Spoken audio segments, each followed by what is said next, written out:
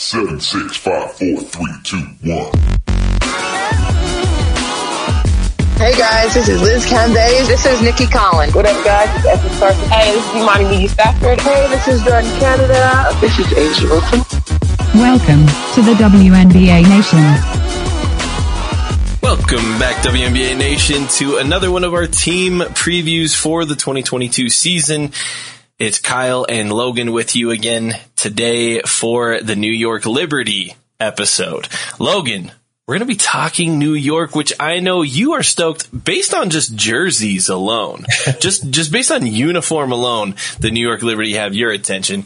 But before we hop into that, Logan, do you want to give a quick rundown of how people can get in contact with us or how they can interact with us? Let's do it. You found our podcast already. Congratulations. If you haven't left a 5-star review yet, go ahead and do that.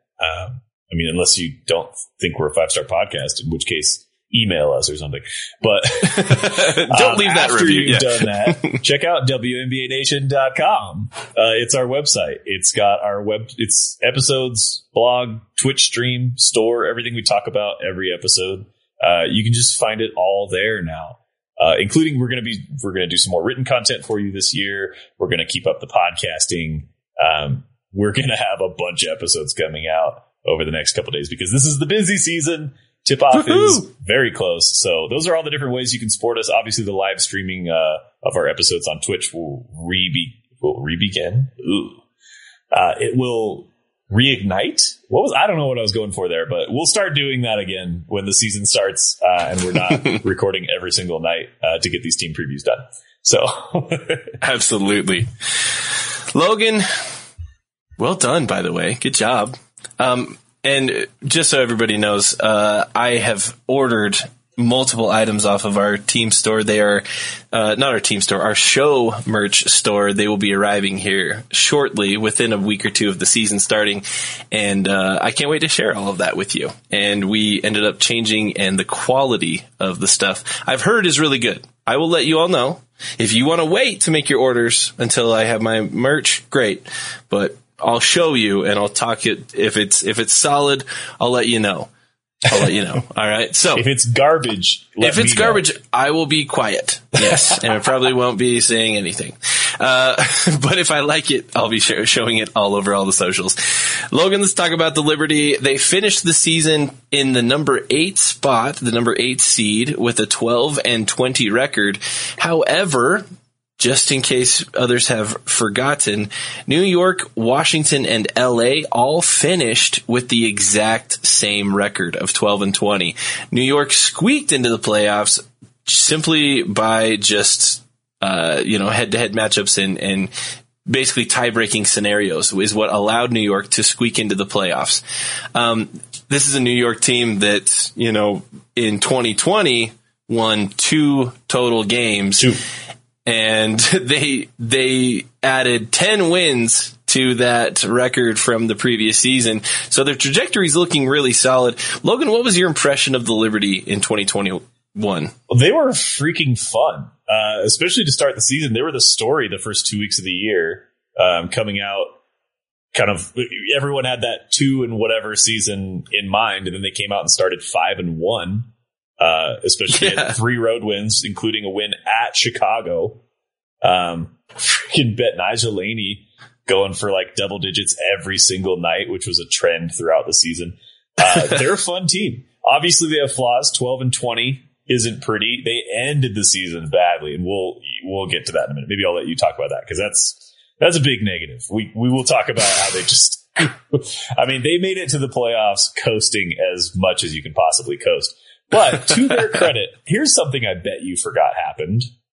That little finals run that the Phoenix Mercury went on, where they came within an overtime game of potentially beating the Chicago Sky and rewriting the history of the WNBA. Yeah, they almost lost in the first round because this Liberty team pushed them. They lost by a point at Phoenix. Single point. And they played well. It was a good game across the board. Laney, Howard, Sabrina, they all were in it. And I honestly, I'm saying you guys, but I honestly forgot how close that game was. By the end of the first quarter, it was a 1-point game. at halftime, a 4-point game, a 2-point game going into the fourth, and it finished as a 1-point win for Phoenix. So it was a nail biter. And I'm sure if you were a Liberty or a Mercury fan, you actually have distinct memories of that game. But that means this team is ready to go. The first step to winning close games is to be in close games, and they were in a bunch of them last year. They got to fix their defense. We'll talk about that more kind of in detail here right now. But overall, I look at their wins and losses over last season, and I think you have to consider it a successful build on 2020. But now what do they have in 2023 to really solidify themselves as a perennial playoff team? Absolutely. Yeah, I'd agree with that completely. The Liberty finished the regular season on a, let's see, I believe that's 3, 4, 5, 6, 7, 8, 9, 10, 11, 12. Winning 2 of their final.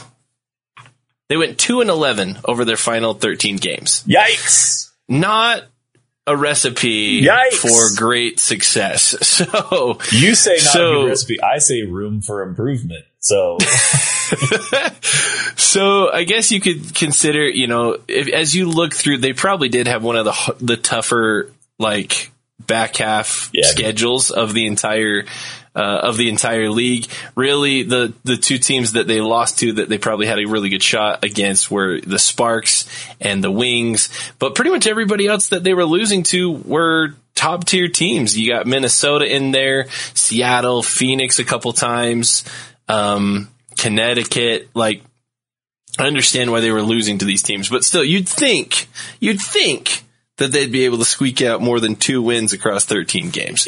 That's just brutal. It was a really bad stretch. It was like historically bad, not just in the context of last season. Because they went on that stretch. It started when they were 10-10, and they finished 12-20. That's It's tough. That is tough.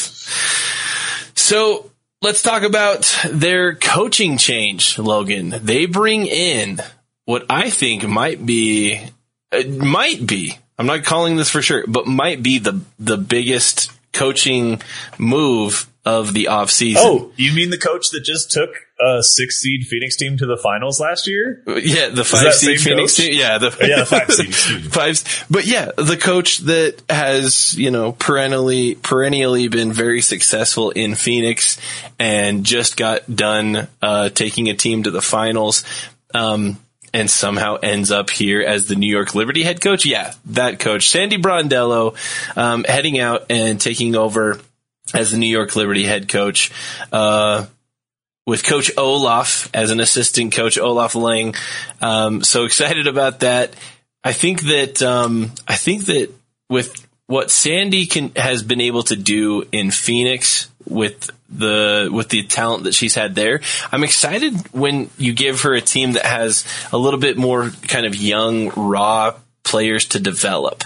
You've still got your Ionescu's, your Onyenwere's, Didi Richards, some of these younger players. Hanzu is currently on the roster. I think that there's a lot to be said about this. Logan, do you think now?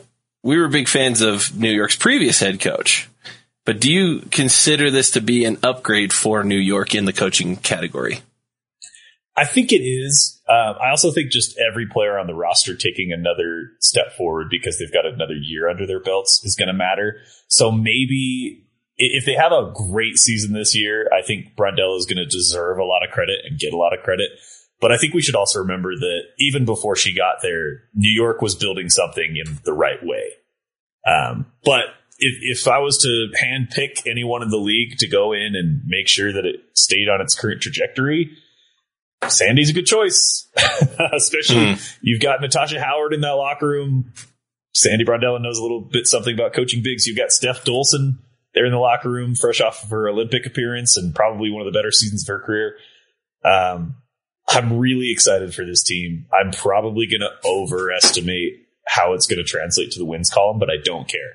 If there's one exception to our rule that we've been judging every team by so far, which is that like there's contenders and then there's teams that are kind of on the outside looking in. If any team can break through and suddenly just like shock us and be like, no, we're a winning team and we're like you're going to have to deal with us in the playoffs. We're serious.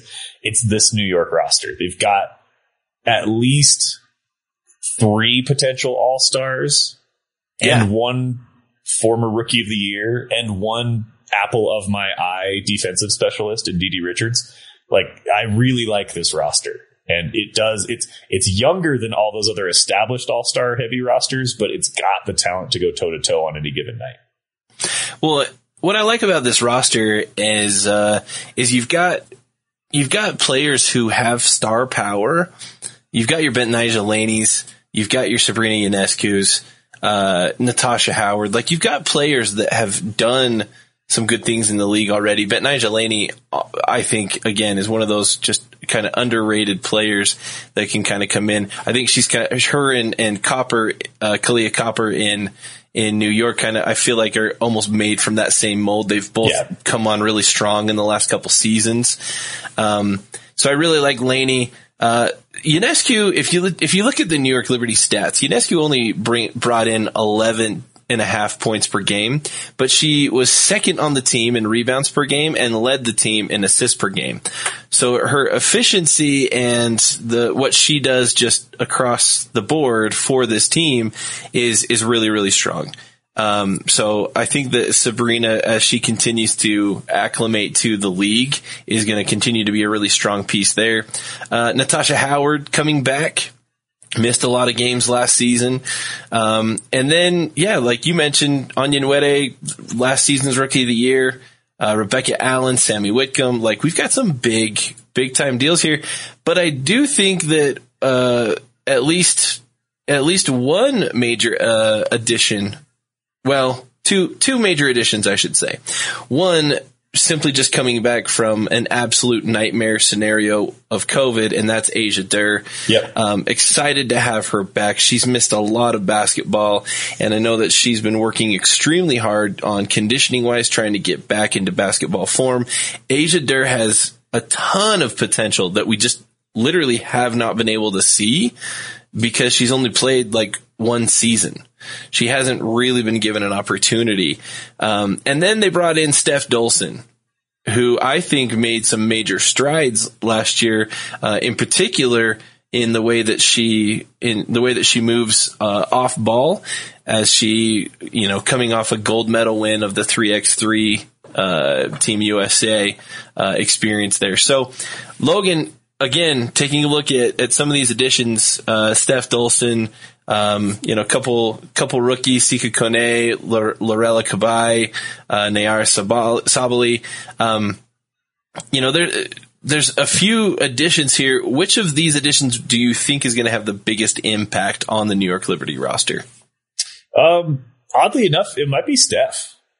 Okay. I like the youth that they've added, but she's just been such an important piece of every team that we've seen her play on. Like, the roster around her changed a little bit in Chicago, and she kind of remained a constant even when we were like, maybe they need to replace that position.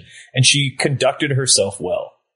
And I think bringing a little bit more veteran presence into this locker room is welcome. Obviously, you've got Sammy Whitcomb there, who had probably the best year of her career last year. But she's only been in the league for like 5 years, which I forget sometimes because I think she's like 32. Nothing wrong with that. She can still play another 8, 9, 10 years if she wants to. But like, in terms of players who've been in the league and kind of seen a lot and won a lot and know just what it's about to be a professional in this league, I think they need a little bit more of that. So even though Steph had a little bit of a down year in 2021 stats wise, because obviously the Candace Parker acquisition and just being kind of a key piece of that team, I think she is important. And we're going to see her influence as well as the Sandy Brundell influence, as well as the everyone on this team is going to mature by a year influence this year. I mean, we talked about in the Phoenix episode, Tarazi saying that how last year ended was fresh on their minds still. Like, they got to the finals, they played well, but they didn't get it done. If there's any team in the league who I believe is going to try to pick up right where they left off, it's this Liberty team, who was a point away from advancing in the playoffs a season after winning 2 games and just looking miserable. So I want this team to keep making strides. I don't want them to win 12 games and go 12-20 or 12-22 and just kind of be happy to make the playoffs this year. I kind of want them to feel like they're a big deal and win some games early again, like they did last year. And kind of, sometimes you see teams that they start winning and then they get good. And like it's kind of counterintuitive, but they just kind of figure things out and they realize like, hey, we can do this every night if we go out there and we mesh and we play well. And if you're led by somebody like Laney and you're anchored by the really good defense that you should have in your front court, I don't know. Like I'm really excited to see what Michaela Newberry looks like another year in the league. You've got seriously, this whole team is 22 and 23 years old, just like Dallas, except I think they've got a couple more staple players to kind of anchor them. They've got some really key, like strong, like pieces that like have a little bit more veteran leadership than that Dallas roster. And there's just so much of this young roster that just reeks of potential. And I'm just excited to see what New York is going to end up. Plus you got this, for all of our listeners over in Australia, which actually, we actually do have quite a few of you listening over in Australia. According to our download demographics, we have a pretty sizable listener base over in Australia. That being said, those of you in Australia, is this kind of your team? I'm just looking. You got Sandy Brondello, you got Sammy Whitcomb, you got Rebecca Allen. Like, is this it? Is this Australia's unofficial, adopted we gotta team? Go to I'm curious. Live show in Australia. Dude, that would be fun. 2025. Let's just start planning for it now. Let's set a goal to get to Australia and do a live show there. That would be great. Logan, let's go ahead and move on with predictions. I'm going to go ahead and say that I think New York finishes the season in the playoffs, but I think they're going to be in the 7 or 8 seed. I think that's where I've got New York for this season. Probably the safest bet. It's a pretty tight window. I'm trying to be a little, I felt bad. Our first couple predictions, I was like 1 through 6, like they're going to finish in the top half, but like I'm trying to get a little tighter with my predictions. And I really do think that I feel pretty confident that New York is going to outperform at least 4 other teams, but I don't know if I'm going to bump them up into the top half of the league. So I've got them at 7 or 8. Just squeaking into the playoffs, and most likely a very real first round exit after probably coming up against the likes of teams like maybe Connecticut or Chicago or Phoenix, So that's where I see things. Logan, how do you see things ending up for New York? You're probably right, and at the same time, I'm not just saying this to be spicy. I think this could be a top 4 team. I love Spice. I love Logan Spice.